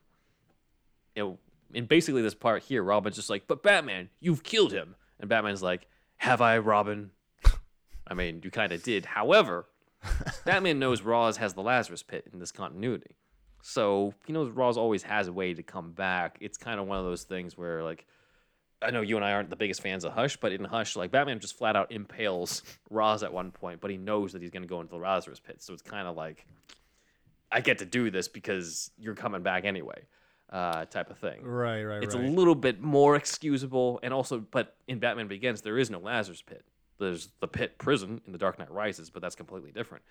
And even if they decided, hey, let's retcon this and say that the Lazarus Pit brought Liam Neeson back, well, Bruce didn't know that existed, at least in the context of Batman Begins. It was kind of a Lazarus Pit, because if you get a fucking sidekick to the fucking sacrum, you get healed, man. Maybe that's how Ra's could have survived. They brought him to the pit. That same doctor just kept punching him a bunch of times throughout his body. That guy kicked him in the back a couple times. It's your chakra. I mean, yeah, dude. It's kind of murder, dude. But goddamn, man, this is one of those instances where I almost let it go, because Ra's al Ghul is he's almost genocide. It's almost Hitler, man. I mean, if Batman chooses to kill Hitler, did we really, even with intent, right? We really fucking have an issue, man? You know what I'm saying? But it's also would Batman necessarily do that because he refuses to kill Joker. Remember, it's more about the way I see it. It's both a moral issue sometimes and more of a character issue. And a lot of times I'm more interested in the character issue. From a moral issue, I think we're just like, oh yeah, totally kill the Joker, totally kill Hitler. But from Bruce's perspective, depending on the writer, I think too, it's like, can he bring himself to do that? Despite how evil that person may be, would he still do that? I think that's basically good fodder for a lot of great drama and stories for this specific type of character. That's true. There's instances too. This is on my favorite podcast, Last Podcast on the Left. They bring up sometimes people, this is real stories, where they will raise up a gun to somebody and they just can't do it. Like, all those movies where they're like, you don't have it in you. Like, it's kind of true. Like, some people just don't fucking have it in them. Mm-hmm. Even with a gun, like, they're literally got their hand on the trigger. They just can't do it. Yeah. So it happens. Yeah. Batman also has left other characters to die. He left KG Beast to die, locked in a room in the 10 Nights of the Beast storyline. However, they retconned this and said that he called the police afterwards. But I don't think that was the original intent at the end of 10 Nights of the Beast. He also tries to leave the KG Beast again to die in the Rebirth comics in Batman number 57. God damn it. And the biggest one, he's still my favorite character to voice in those sketches. The biggest one is he leaves Joker to die in the helicopter after Joker is shot in a Death in the Family. But again, the place is about to crash and explode. Batman is saving himself, and he's also in a lot more of a murderous state than Bale's Batman was due to the fact that Joker just killed Jason Todd. As opposed, Bale, the most that Ross did against him was burn down his house in comparison to, like, literally killing his son. So it's a little different. I mean, with the League of Shadows and all that, they were like the Illuminati in a sense, right? Like, they were causing mass genocide and, like, in the story, like, a lot Illuminati level global change. Yeah. And which involved a lot of murders, a lot of deaths, casualties in their war. And so that is why I kind of equate him more to Hitler than Joker. I mean, Joker's... I'd agree, yeah. So he's a killer. We can put him in the killer category, but it's kind of a little bit more justified. Yeah. Asterisks on that one. At least so far. So far. Yeah. On that. Next is The Dark Knight. So Mr. Sunday Movies brought this up. The Batmobile in The Dark Knight during the chase collides right into the truck, sending the top of the truck right into the ceiling and crushing it. Oh, yeah. Okay, flattening the top of it with the henchman potentially inside. However, we're never actually told that anyone died in this. They could have said something about Batman killing, since he keeps talking about his, I won't break my one rule. Like, you would think somebody would bring up, like, well, what about those guys at some point? However, this series is not exactly, as we've seen, like, Batman can clearly be like, I don't kill people, and then leave somebody to die, and people aren't going to call him out on it either. So, the thing is, I think it should count.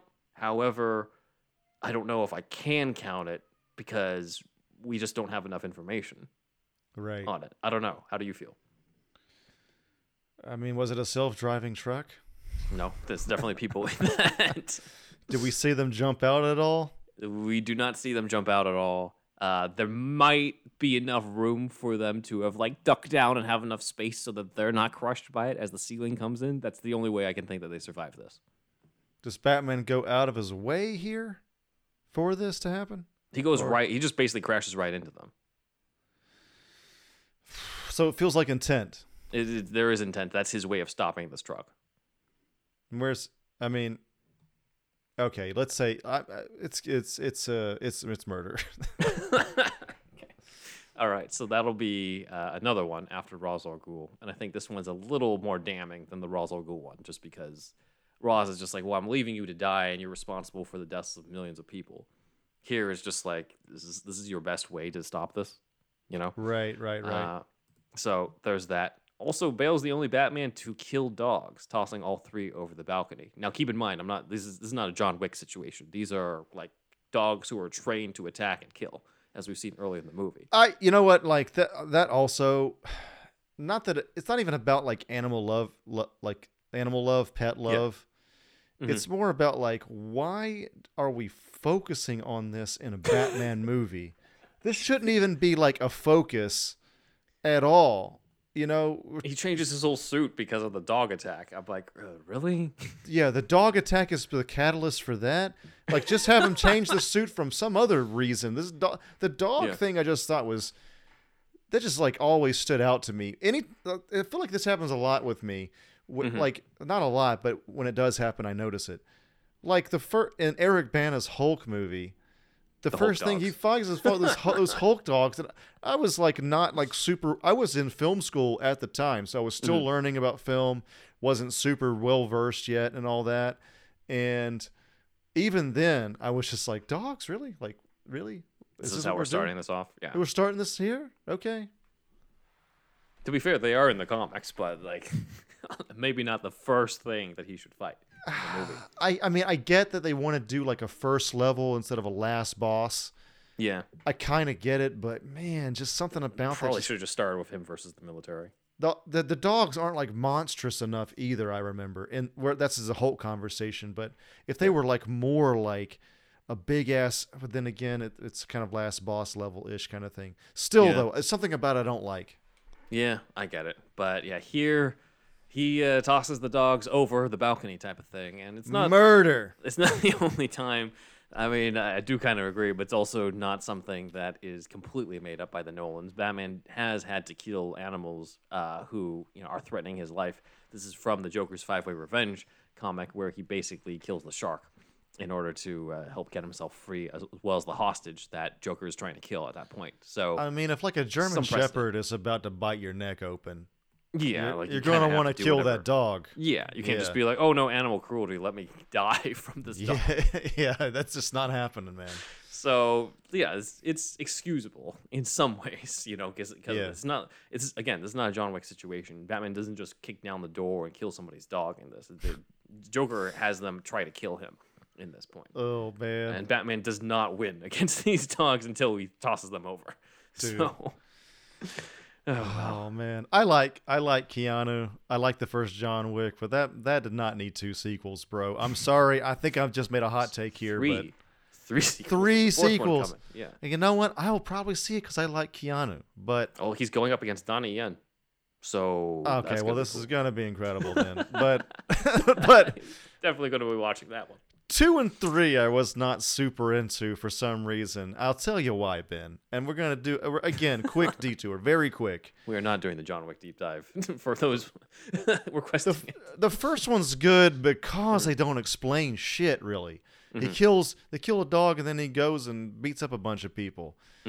But the second one, they get so lost in this continental shit. There's a lot of lore, yeah. Look, I like lore sometimes, world building, but John Wick, to me, doesn't need that, dude. I don't need any of that. That's just me. They wanted to just build their own thing at that point, I think. The whole continental shit just fucking turned me off. Anyway, Batman's fighting a shark in this Batman fights a shark in this, kills the shark at that point. He at least breaks its back, but I don't think the vet's coming in and helping that shark out at that point. So anyway, outside of this, at the end of the Dark Knight, there's Two-Face. So Two-Face is threatening Jim Gordon's kid. Batman ends up getting shot, and after using his stealth techniques, he ends up tackling Two-Face and Jim Gordon's kid off the balcony and saves the kid, but Two-Face falls to his death.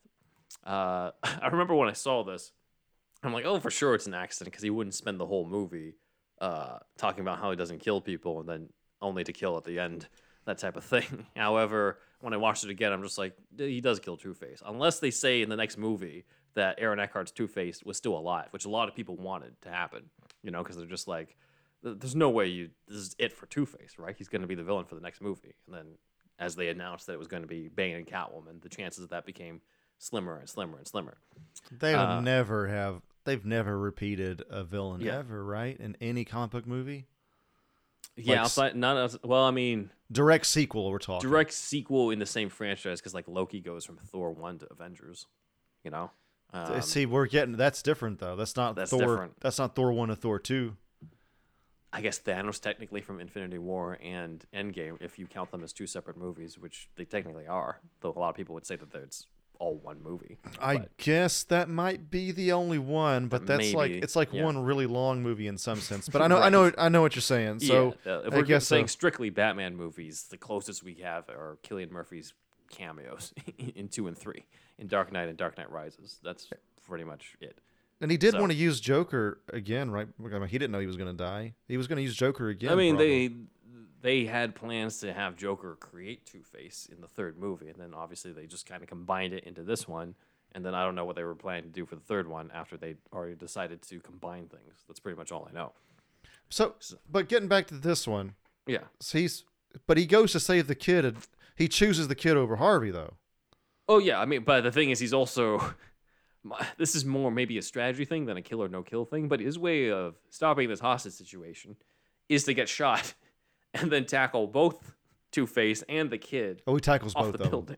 Yeah. He tackles both of them. Yeah, because he's hanging by the edge with the kid. He doesn't just tackle Two-Face. He tackles both of them and happens to catch the kid on that. Who he should catch the kid out of the if you give him the choice. But like, is this even the best way to even do that? I think that's more of a strategist type of debate more than like a kill or no kill debate. If here it's more about did he kill Two-Face? Well, Two-Face is dead from this. He does do it to save a life, and Batman's done that. He accidentally does kill the villain Kane. That's Kane with a Q, Q-A-Y-I-N. He does do that to save Ra's in Birth of the Demon. He kicks the guy out of the way, and the guy falls into like a bunch of electrical wires and stuff. But that's kind of what we have, and there are people who defend the Dark Knight trilogy and say, like, well, Bale's Batman never killed, and I will present 3 people who would disagree and argue that he did. And those 3 people are David Goyer, Jonathan Nolan, and Christopher Nolan. So, you're right. In the book, The Dark Knight Trilogy, The Complete Screenplays, it has an opening like interview with all 3, because all 3 of them were the writers on this. Jonathan Nolan, who wrote 2 and 3, said, quote, he has this one rule, as the Joker says in The Dark Knight, but he does wind up breaking it. Christopher Nolan chimes in, he breaks it, and David Goyer says, in the first 2. So That's all 3 of them acknowledging Batman definitely breaks his rule in these movies. And they only said it in the first 2, which is strange because I think it's even more blatant in the third one. So Dark Knight Rises, Batman is in the Bat. He's facing off against the truck that Talia is in with the nuclear bomb in the back. He fires a bunch of explosives that we see here, and it ends up killing the driver. And since the driver is dead, the truck goes over and ends up killing Talia in the front. People still, to this day, have no idea how Gary Oldman's Gordon survived in the back of that truck with no seatbelt, but he survived and Talia did not for this. So I'd say both of these count. Some would argue, how else is he supposed to stop a nuclear bomb? But again, he's Batman, and the writers are the ones who are gods in this. So like, he could have done other things other than firing an explosive at a truck that has a nuclear bomb in it. But interesting trivia, according to the Dark Knight Trilogy Complete Screenplays book, Nolan said that he had no idea that Batman did not kill until David Goyer told him when they were working on the first movie. It's got to be like, especially before 89. Yeah. And he's, Nolan's older. Well, I guess he might have learned maybe somewhere along the way. But at any rate, probably Batman's not quite as big of a deal in the UK. Mm-hmm. Right? Compared to like James Bond, who's like Nolan's hero. Compared to James Bond, right? Yeah. So like I would chalk a lot of that up to probably being across the pond. Yeah. And his age. So yeah. Now everybody our age would even in the UK and everywhere probably knows the fucking rule, but not. Yeah. He's like Nolan's about our parents' age probably, or a little bit younger. Mm-hmm. So yeah, he was skeptical on how that would work according to the Dark Knight Trilogy Complete Screenplays. He talked about how difficult it would be to have Batman not have guns because of the action sequences involved, and so they had to find ways around it, such as just putting it on his vehicles instead, I guess. But it's just like, use the fucking utility belt, my God. Yeah, I don't know why that's so difficult, but that's where we're at. But basically, I would say everything that we've listed pretty much counts, except for the monastery explosion here. Like, I would say he's definitely a killer, but more than that, I think he's even more hypocritical than Val Kilmer about it, because at least Lewis Wilson never said, like, I don't kill criminals, Robin. I'm not going to leave them to die. Like, Michael Keaton never said that either. Also, the next guy we're going over never claimed that he wouldn't do it. Bale's the most vocal about not killing people in all 3 movies, yet he does it, And I think the issue is that nobody, like, it's clearly intent from the Nolans and Goyer's perspective that he was going to break his rule. But they never actually do anything dramatically with that. There's never like, oh, Batman, like, he killed somebody, that type of thing. They never show the weight of that. Like, I thought, like, one of the easiest things to solve why he retires between Dark Knight and Dark Knight Rises is potentially, like, guilt over killing Harvey. Or, like, I broke the rule. Like, I shouldn't be Batman anymore. Like, that's kind of a rewrite that would make more sense to me.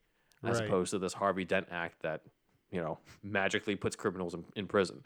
Like, that would have made a lot more sense. But here I'm like, you'd never call him out for it at any point in this entire trilogy that he's done this or does this or feels that he's ever broken it. So it almost comes across as you're saying that he didn't actually break it, even though it seems like clearly there was an intent that he does, and we clearly see that he does. So we have, in terms of his kill count, if we're counting Ra's al Ghul, the people in the truck, there's at least one person in that truck in Dark Knight, plus Two-Face, plus Talia and her driver. That's 5 humans and 3 dogs for Bale. So we'll put Bale as the killer. Over here. 3 dogs most of all. 3 dogs most of all, yeah. I think that's something people don't really talk about or bring up. So that is true. All right, so with that kill count, that still puts him above the rookie numbers of Lewis Wilson and Val Kilmer, and but puts him below Keaton and our next guy, Ben Affleck. So, oh man, Batfleck time. You guys knew this was going to happen at some point. Definitely a killer, as we've already put in here. So let's go into this. So the first time we see this happen, this is probably the one criticized the most for killing, even though there's obviously been a history of it. From my perspective, I never acted like Affleck was the first Batman to kill, because clearly I grew up on, Keaton and Kilmer with the Two-Face thing, and then, Bale just recently before this. I was just more disappointed that he kills again, because, like, look at our track record right now on the tiers. Like, this is where we get, with Bale plus Affleck, we're now at the tipping point where there's more killer Batman than non-killer Batman in these live-action movies. So it was just, I was like, really? They're doing this again? Was kind of my attitude towards it, as opposed to being, it felt like some people were, like, shocked that he killed them. I'm like, I'm not shocked. I'm like a parent. I'm like disappointed. Right. I'm not angry. I'm not mad. I'm just disappointed. Yeah. So we got this car chase where he just flat out, not only does he crash into this car, he drags the car around and uses it to smash into others. It's just so blatant. It's a lot more brazen. You know what I mean? But like that's, and this was like at a time when Snyder hate was pretty strong. Yeah. It's like, again, we're living in like topsy-turvy world compared to 2015, whenever these came out. Yeah, 2016 for this one. Yeah. 2016, you know what I mean? Like that was a time where Whedon was held in such high regard. Yeah, now. Complete reversal. Yeah. It makes me believe in karma, man. Totally. Like, something's going on there, dude. Especially when you look at the people involved, not necessarily the creative choices, but like the people involved behind the scenes and stuff. And, eventually things, as you said, makes you believe in karma. Makes you believe in justice, really, that good people will be rewarded. At least in this case, for sure. Yeah. So, but yeah, it was just, Snyder chose to have his Batman be real brazen about killing a lot of fucking people, so. Yeah, and it definitely got that vibe when, like, I remember watching this car chase and being like, oh my God, okay, this is where we're going with this. I guess this one kills too, is what I turned to my friend who was next to me at the time. I was like, I guess this one kills too. Because, like, we've seen him kill the Batmobile before. We saw Keaton kill the fire breather. Kilmer dodged it. That doesn't really count. Bale was definitely reckless, as we talked about, but this is just flat out. It's not even like, I'm going to crash into you to save a life. There's nobody really in danger. Like in the Dark Knight car chase sequence where Harvey Dent's going out of his way to murder. He's just going out of his way because he's trying to get to the kryptonite. So there is some precedent for this in the All-Star Batman and Robin comics, which, is no surprise because of the general Frank Miller influence on this interpretation. So Batman does crash he basically goes right through and cuts this police car in half in this panel. And then he just lights them all up on fire. And you see, if you look on the bottom right, you see parts of the policemen being on fire. There's a random shoe that's out, all types of stuff. So, yeah, though he does get angry at Robin later on for almost killing Green Lantern, and it makes him rethink everything. So it does seem like this Batman still has a no-kill rule too, but I don't know. It's a stretch to say that all these cops survived when he lit them all on fire. Right. We should also not neglect to mention that the Nightmare version of Batman does use a machine gun and a handgun, killing a whole bunch of these soldiers in this apocalyptic future. However, this is from an aborted timeline that's supposed to be like the end-all, be-all type of thing. It's not the present-day Batfleck. It's more or less a dream sequence. Yeah. So we're just he's dreaming of another dimension or some shit. We're not really counting this one. I don't think it's fair to count this one because it's not technically the Batfleck that we've been following right now. He really wanted a trench coat and a gun, man. Yes. You know? Let's see. We also see Batman prepare to kill Superman, but he doesn't because Martha, as we know. So that won't count because he doesn't actually kill Superman. However, he does definitely kill when he's on his way to save Martha. So in the warehouse scene, he uses the Batwing to fire on Lex Luthor's men when they're firing on him. Those guys definitely died. There's also him knocking this guy away who dropped his grenade in the warehouse fight. However, I don't know if I can necessarily count this one. The guy still had an opportunity to knock it away at that point. All he really did was basically send another guy into him so that he wouldn't get to throw the grenade at him. Whether or not he ends up dying from that is kind of down to him. It's sort of the attitude that I imagine Batfleck has towards this. However, this guy definitely bites it. So Batman throws a crate at this dude, and we see the back of this guy's head clearly splits open some way because there's blood that smears on the wall as he slides down the wall. So pretty sure he's dead. I'm just going to allow it because the warehouse fight was so cool, dude. I know. That's how they got away with it. That's how he gets away with all this shit. And then Batman using the gun on Anatoly by shooting the tank of his flamethrower, which makes him explode when he tries to fire on Martha Kent. And to be fair, I think KG Beast deserves it in this, considering he's basically wants to kill this poor defenseless old woman. However, this is a lot more violent than the scene that it's based on in The Dark Knight Returns. As incorrectly cited by Snyder said that Batman shoots the guy between the eyes in the comic. As we can see here, that does not happen. You do see Batman shoot a gun, and in the next panel, there is a gang member who is reacting to it, and there's blood behind that gang member. However, we don't see any entry wounds on there. It's clearly not shot in the head, or else we would have seen something for that. And also, Batman talks to that member afterwards, saying, "I believe you." In that. So unless Batman is also like Jack Nicholson's Joker and wants to talk to a corpse, I don't think he killed this member. I think at most he wounded the gang member in the shoulder. And I think Zach brought this up, Zach brought this up in the BVS discussion, but like there's a big plot point in the Dark Knight Returns comic where like Batman is only wanted by police for murder after the Joker dies. It's said beforehand that he didn't kill anybody. So if it's said beforehand in the story he didn't kill anybody, we have to assume this person did not die in here. So it's, I'd say, compared to this person potentially being shot in the shoulder versus Anatoly getting burned alive in the warehouse sequence, I would say that's a lot more violent than what happens in The Dark Knight Returns. Okay. Batman deliberately using a gun to kill is rare in the comics. There are some instances, but it's a lot more gray area in comparison to what we see here with the Batwing and stuff.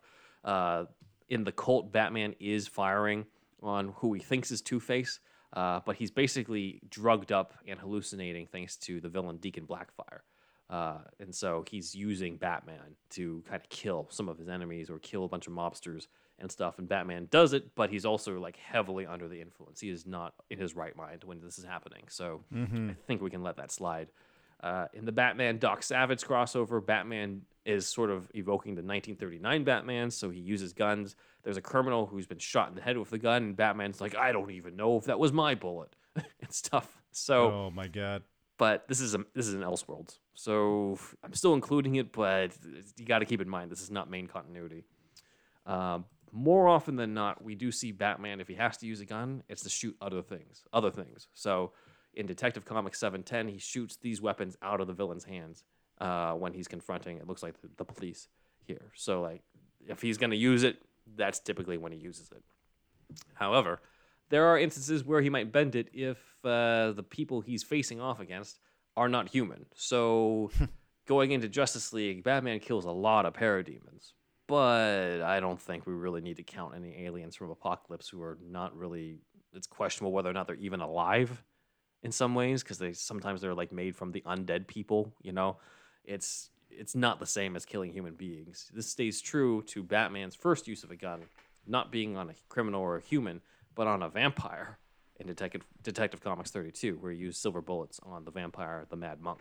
Nah, he was already dead, so, you know. Yeah, exactly. He's undead. So we've got that. We've also got this panel from the Batman from Earth 2 in the first issue of the New 52's Earth 2 comics, firing at a parademon. This imagery looks very inspirational for Zack Snyder in terms of the big finale of the Justice League film. This is where the design of Steppenwolf with the big helmet comes from.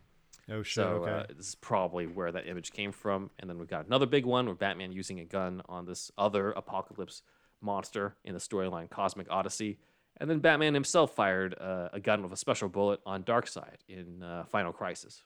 So I feel like it doesn't really count when it's parademons and Darkseid and that type of stuff. It's a different level of stuff where it's like you kind of just throw that out the window. Darkseid's also like Space Hitler, so... Yeah, exactly. If we're putting people on Hitler levels. Yeah. But, yeah, by my standard, then, even if we eliminate the Nightmare killings or the parademons and stuff, Batfleck still kills 21 people in Batman vs. Superman alone, which outdoes Keaton's kill count. And basically, he's racked up the most numbers on this, which is not surprising. I think you can't deny that Affleck kills people and stuff. I think the debate is more or less on like whether or not you agree with the choice of having a Batman who's lost his way cross that line. Some feel that that's fine, and some feel that shouldn't have happened and stuff. So we now end on the Batman, Robert Pattinson. Now, I was originally not going to include this, but I felt I had to because a lot of people seem convinced that Batman is responsible for the possible deaths of people on the freeway during the car chase with Penguin.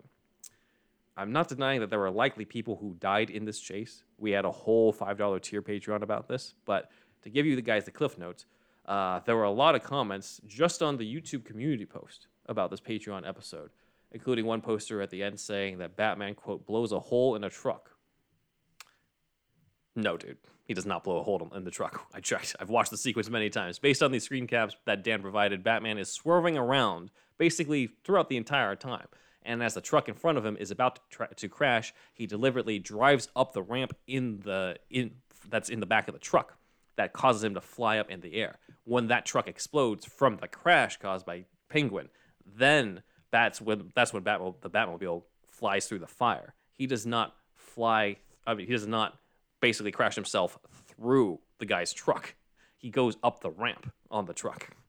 Right. At most, you could say Batman could have not chased Penguin on the freeway. However, Penguin gets on the freeway against traffic, trying to get away. He's already causing chases, and people are getting hurt before Batman even follows him onto the freeway. So it's just like, how much do you hold Batman responsible if the guy's already endangering people and trying to get away? I mean, you would hold him responsible if you didn't go, right? In this case. Yeah. So I'm like, if you saw Pattinson just stop because he went off, you'd be like, what the fuck?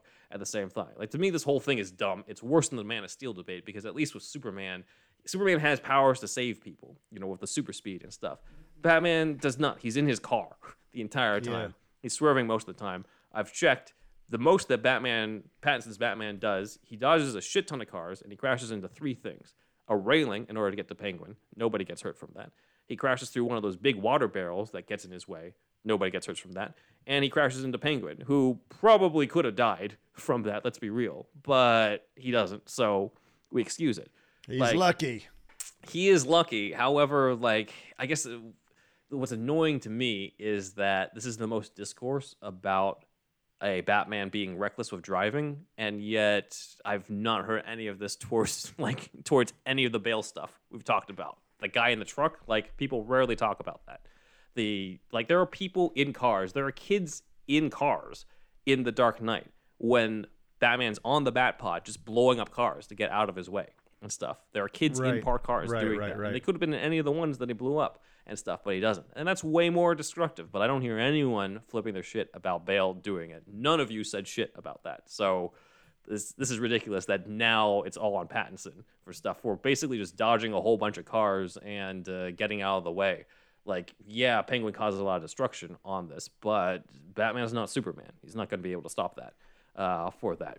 At most, we could have seen Batman be more pissed off about the destruction on the freeway or make more of an effort to try to arrest him for that afterwards. I would agree with that.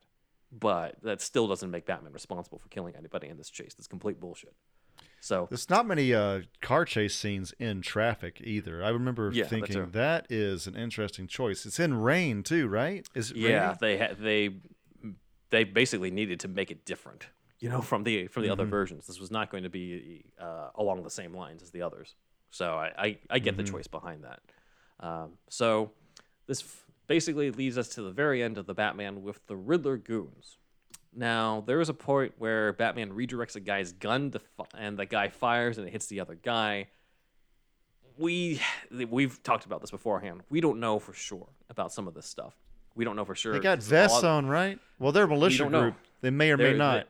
They are getting stuff from Army surplus stores, so there's a possibility that these jackets are bulletproof. Maybe they are, maybe they aren't. I kind of, in this situation, I do kind of lean towards them wearing bulletproof vests because these are the kind of like doomsday prepper, kind of like QAnon. If they're armed to the teeth, they're coming wearing. I just don't see these guys coming with a shitload of guns and not having a fucking bulletproof vest on. Yeah. So, plus, I will say, look at where Pattinson's basically trying to disarm this guy. Pattinson is looking at the guy he's disarming. He's not trying to look at the other dude and aiming the guy's gun at him. So, his intent at this point is not to kill the other dude. His intent is just to get the gun out of the way. And the guy still fires, which then hits his buddy. That's different in comparison. Isn't there one where a guy does or is this it where a guy falls off? I guess, is that it? I think the guy falls off afterwards and he's still moving. So there's that too. And they don't fall in the water just yet, so that would have been just hard ground. Yeah, he's but hanging. He was shot. He seems like he's shot here, but he falls off and he's still hanging, and we also don't see any blood. Right, so there's a high chance that this was not a death, and even if it was, is that really on Batman when all he's doing is trying to disarm the guy? He's not. Again, it's different compared to self-defense, man. And it's established that this guy is not. We don't know too much about super elite ninja training in this one. It's a little bit more realistic. If it was if it was MCU kind of tone or something, imagine that MCU tone for Batman. But anyway, maybe you could kind of squeeze that. You could manipulate that his martial arts prowess to where he would never cause that because he's such a martial arts master. But this is the most realistic tone Batman movie ever. So he's just you got to give it up to it just being self-defense, really. Yeah, and again, there's no intent there, and even if the guy died, it's not really on Batman. The guy still squeezes the trigger. So we're looking at zero. We're looking at 0 kills for the Batman. So far. There's only one other one, and I think I already know where we're going to lean against it. So at one point, Pattinson is up between two Riddler goons. One guy has a gun. I mean, they both have guns at one point. Batman dodges, and the guy who's trying to shoot at him ends up shooting his buddy instead. Again, similar thing. We don't know if they're in bulletproof stuff, and all Pattinson does is dodge it. Which, since we didn't really count that towards Kilmer, we probably aren't going to. I'm not going to count it towards Pattinson. If we're not counting Kilmer dodging the fucking missile, then Pattinson just dodging the shotgun or whatever it is not really going to count either. I would not count it. Yeah, and also there have been a precedent for this in the comics. Batman 301, Batman sort of dodges this guy shooting and ends up hitting another mobster. And I would say an even closer comparison is Batman just jumps as he sees that he's in between two gunmen, and the gunmen just shoot each other at that point. Okay, yeah. So I'm going to go with the fact that Pattinson did not kill. The guys are likely wearing Kevlar since there's no blood. And even if they aren't, Batman's trying to disarm opponents here and dodge bullets. He's not literally picking up a gun to fire on people like we saw with Keaton, Bale, and Affleck do with their vehicles. It's a completely different thing. So that does put Pattinson as not a killer So let's take a look at what we got here and our final, sort of our final rankings on terms of who's a killer and who's not. If I can get this thing to work, let's see what we got here. Right, so moving Pattinson next to Clooney. So here we got under Killer Batman, we have from bottom to top in terms of kill count, Val Kilmer killing Two-Face, Lewis Wilson letting that guy die in the exploding building, Christian Bale killing 5 humans and 3 dogs, Keaton killing 19 people, and Affleck killing 21 people, as well as a whole bunch of parademons, but that's fine. And then under Not a Killer, we have Robert Lowry, Adam West, George Clooney, and the darkest and most modern of them, Robert Pattinson. So we still do have a ratio of more Killer Batman than Not a Killer Batman. It's been a little bit more evened out thanks to Robert Pattinson and Matt Reeves. However, if we were to include like the other TV Batman, if we were to include OnStar Batman would not be Killer Batman. There's no way we're going to see Batman kill people in that. But if we were going to include Gotham, Titans, Batwoman, Crisis on Infinite Earths with Kevin Conroy, that would be an additional 4 Killer Batman. So the total of live-action Batman who are killer and not killers would be 5 non-killer Batman and 9 killer Batman. Kevin Conroy kills in the Crisis thing? Yes. That they did? Yeah. Oh my God, he's only on the screen for like 3 seconds, isn't he? Yes, he is. That's ridiculous. Ultimately, I don't think someone's a bad Batman if he kills. In the comics, obviously, we've seen Batman does kill in cases of self-defense, kill to save other people, kill by leaving someone to die. However, I think there are some instances that we saw here where we were just like, I don't know. I don't even know if the comic Batman would do that with like Keaton killing the strong man with the bomb, Affleck dragging the car. I feel like those are kind of the most out of character kills, simply because like that's like extremely excessive. They didn't need to do that, as opposed to like Bale tackling Two-Face and stuff. He could have used a different strategy, but ultimately he did it to save the kid. Like, right. I kind of get that more.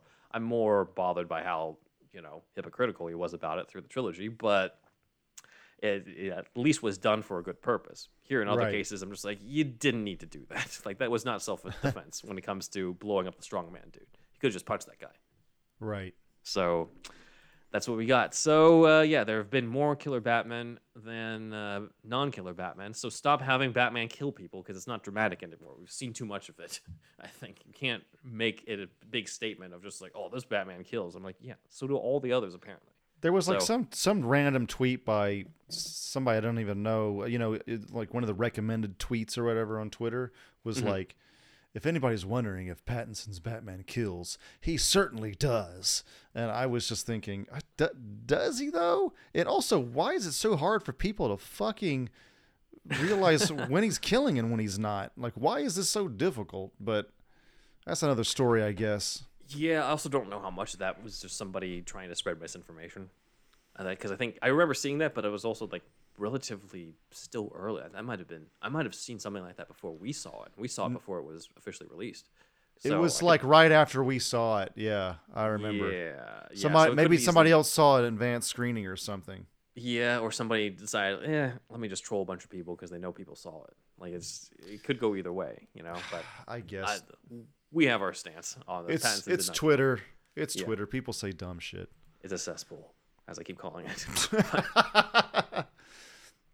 So yes, that's it kind of is. It is, yes.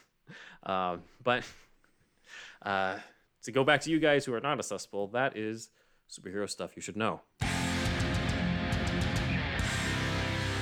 Big thanks to Dan for putting together all these visuals for us and putting together sort of hunting down all these different examples across the Batman Online and Gotham Alleys type stuff. We have a few post-credit stuff. This is a bit of an addendum to last week's She-Hulk stuff. But Kanye Cannon also showed us that there was a unmade pitch for an animated series with The Incredible Hulk. This one on the right says The Incredible Hulk and introducing the She-Hulk. Hey, wait a second. The graphics are not updating. I think you're in a different tab or something. Oh, yeah. That's probably why. Sorry about that. So, no problem. What we got here is a special look at these presentations. Oh, here we go. So on the right, we have The Incredible Hulk and introducing the She-Hulk. And then in parentheses, animated series presentation. developed by Misty Stewart, and looks like the date is 1983. So that could have been interesting. Okay. At that point. And then we also got this from one of our fans, the imaginative hobbyist who did Eva Mendes as She-Hulk, because around the time of Ghost Rider, where if we remember that movie, Nicolas Cage and I try to forget. But Nicolas Cage said that he wanted to do a She-Hulk movie, produce it with her as She-Hulk in that. So this is sort of fan art of that idea. I don't think it got off the ground in terms of like an actual script and stuff. It was just in an interview, but it's kind of a cool what if. It would have been cool. It's cool they were thinking of linking shit like that again. But side note, Eva Mendes quit acting entirely. Is that why we haven't seen her in a while? Dude, it might be one of those things where, God, sadly, women especially approach a certain age and they're not getting roles at all. I mean, like, has Cameron Diaz been in anything in a while? There's a bunch of like Elizabeth. That's about it. Yeah. Elizabeth Hurley. I don't know. I mean, I feel like they used to have bigger roles. If they are still acting, they're not in. Yeah. I mean, look, Marvel's did a little bit with that, and Angelina Jolie is a little bit getting up there in age, but her and who else is in Eternals? Who's on the older side? Salma Hayek. Oh, Salma Hayek. Yeah. So, like, I like that they did that. They need to do more of that. Michelle Pfeiffer also in Ant-Man, so I think Marvel's sort of kind of doing their part. But, if people's memories are so bad, dude, I feel like we forget about Eva Mendes. We forget about these actresses. It's like, dude, like, this whole, like, I don't know. It just seems like, even to this day, women actresses just don't have, like, that long of a half-life, Yeah. Due to producers, not because of them. I remember Charlize Theron was talking about how she was offered a role in Wonder Woman, and she's like, "Oh, like Wonder Woman, that'd be awesome to play." And they're like, "No, we're thinking of you for Hippolyta. We're thinking of you for Wonder Woman's mom." And she's like, "Me as Wonder Woman's mom?" Now, keep in mind, like, in full context, Hippolyta is not supposed to be like. There's some ageless quality about the Amazons in this, so. I don't think that was completely explained when they first offered that to her, but it still is a thing, as we were talking about. Yeah. So it's a shame too, because obviously she was in a lot of stuff beforehand, and it's one of those things where just like, oh yeah, what happened to her on that? Especially now that when we see this type of fan art and find out about certain projects that didn't get off the ground. Shannon Sossamon from A Knight's Tale. She was in like 2 movies. Oh, yeah. I remember her too. Yeah. But like, I think she just wanted to quit. I don't know. Anyway, it's just a bunch of actresses like that. Yeah. All right. Moving further into the fan comments, we got a lot on our episode on the Secret Files of the Batman, where we had Bobby 80s on. Kylo Ren 0127 says, "Great episode, guys. One possible reason why a Hasbro employee had that series Bible is because Tonka, the toy company, purchased Kenner in 1987, who was then purchased by Hasbro in 1991, with Kenner later closing their offices in 2000 and had their product lines merged with Hasbro." Wow, that's a lot. Okay, so it is possible that this employee worked for Kenner, who may have pitched a toy line for the show and continued to work for Hasbro when they closed Kenner and somehow came into possession of the series Bible. Keep up the great work, guys. Cool. That's a deep dive right there, man. That's a hell of a really good dive. Yeah, thank you for that. We have some of the best fans in terms of chiming in with like additional information. I'm always like amazed at stuff that gets brought up. Let's see. Dustin Gibbons is back. Dustin says, "So, some Super Friends info. During Super Friends, the makers decided to introduce some minority superheroes. Samurai had wind powers. He's the guy we commented on who's just like, who's the tornado dude? Yeah. Apache Chief could grow. El Dorado could teleport, and Black Vulcan, who was originally going to be Black Lightning, had electricity powers. He wasn't Black Lightning due to some weird reason I don't remember." Yeah, because it's a given. I'm like, come on, it's the same power set, it's the same ethnicity. Come on. Right. That said, versions of the characters have appeared in Justice League Unlimited as clones made by Cadmus in the episode Ultimatum. Yep, I remember that. That episode even had versions of the Wonder Twins. Also versions of them all, but Black Vulcan appeared in Young Justice. These were teen versions, and Black Vulcan was replaced with Static. That makes sense. Black Lightning appeared in the series already. Thanks a lot, that's cool. Dustin, thank you. Yeah. And then lastly, Robin 2009-2007 says that Keaton Batman head that Bobby 80s had for us and presented was most likely a prototype for Kenner's 12 and Ultimate Batman from the Batman Returns line. And I had Dan sort of make a comparison between that episode and this. And it does look similar. It's, I think, Rob commented on that post as well, saying like it is close, but slightly different. But if it isn't a preliminary sculpt, then it kind of stands to reason that there would be some changes maybe at some point. So if that's the closest thing, Robin 2099 2007 could be correct on this.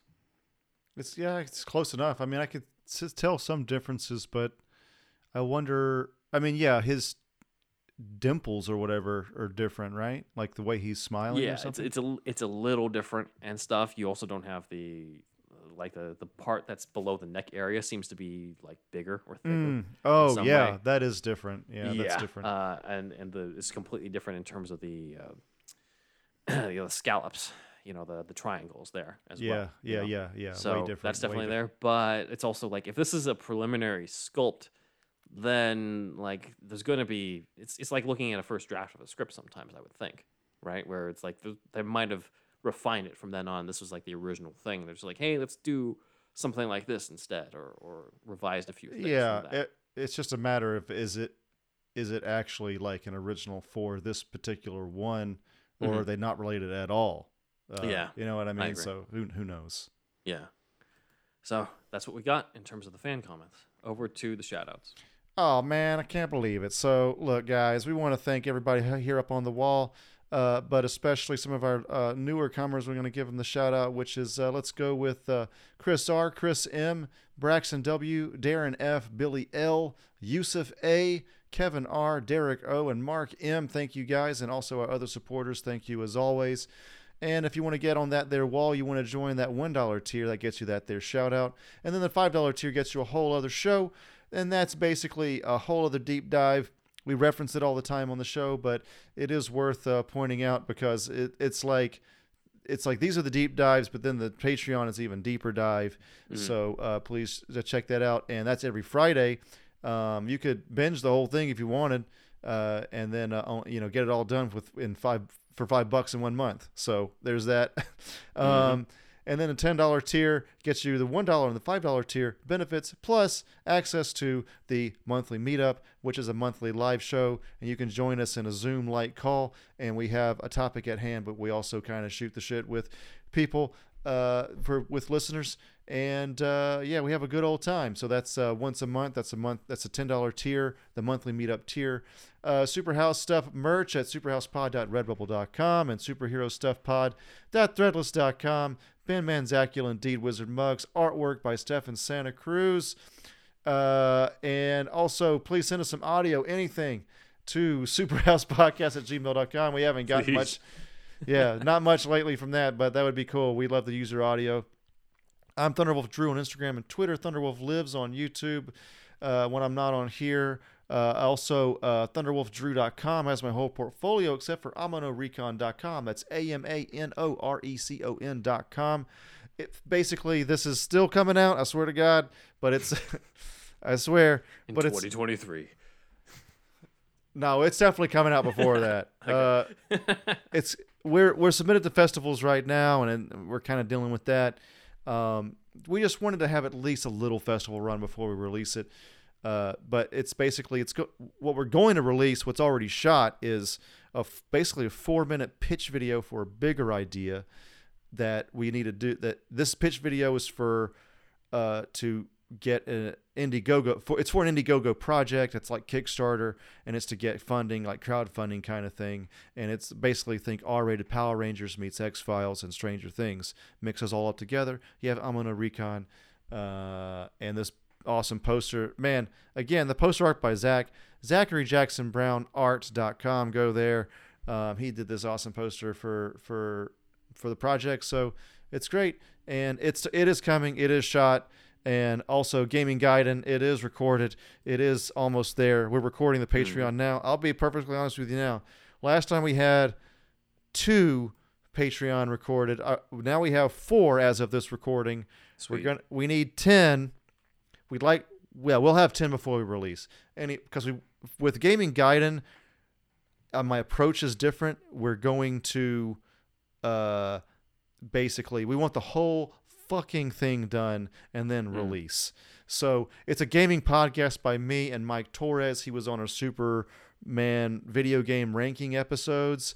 And with a large focus on Japanese to English translators in the video game world, kind of highlighting their job in life. What's that job like? And also talk about Japan and shit like that. And we interview people from EGM as well, the Electronic Gaming Monthly magazine. But you'll see it when it comes out, and it definitely will come out before this year ends. I'm telling you, it's coming. Ben? Big thanks to Comic Capital on Instagram for your support, as well as the Everything Entertainment Club on Clubhouse. You can follow us on social media, on Twitter at SuperhousePod, Instagram, Superhero Stuff Pod, TikTok, Superhero Stuff Pod, and Vero, Superhero Stuff Pod. Woo, Snyder. My website is ben1writer.com, where you can read Gotham Vampire, the Gotham spec where Bruce faces off against the Mad Monk, but does not kill him with silver bullets and a gun, like in the original comic. Just to make that thematically tied into this week. And no Elementary, kills. The Death of Sherlock Holmes, a modern update on the adventure of the Dying Detective by Sir Arthur Conan Doyle. And as we talked about earlier, Curb Your Enthusiasm, Disneyland, the Curb episode they could never make, where Larry goes to Disneyland. So you can check all that out, ben1writer.com.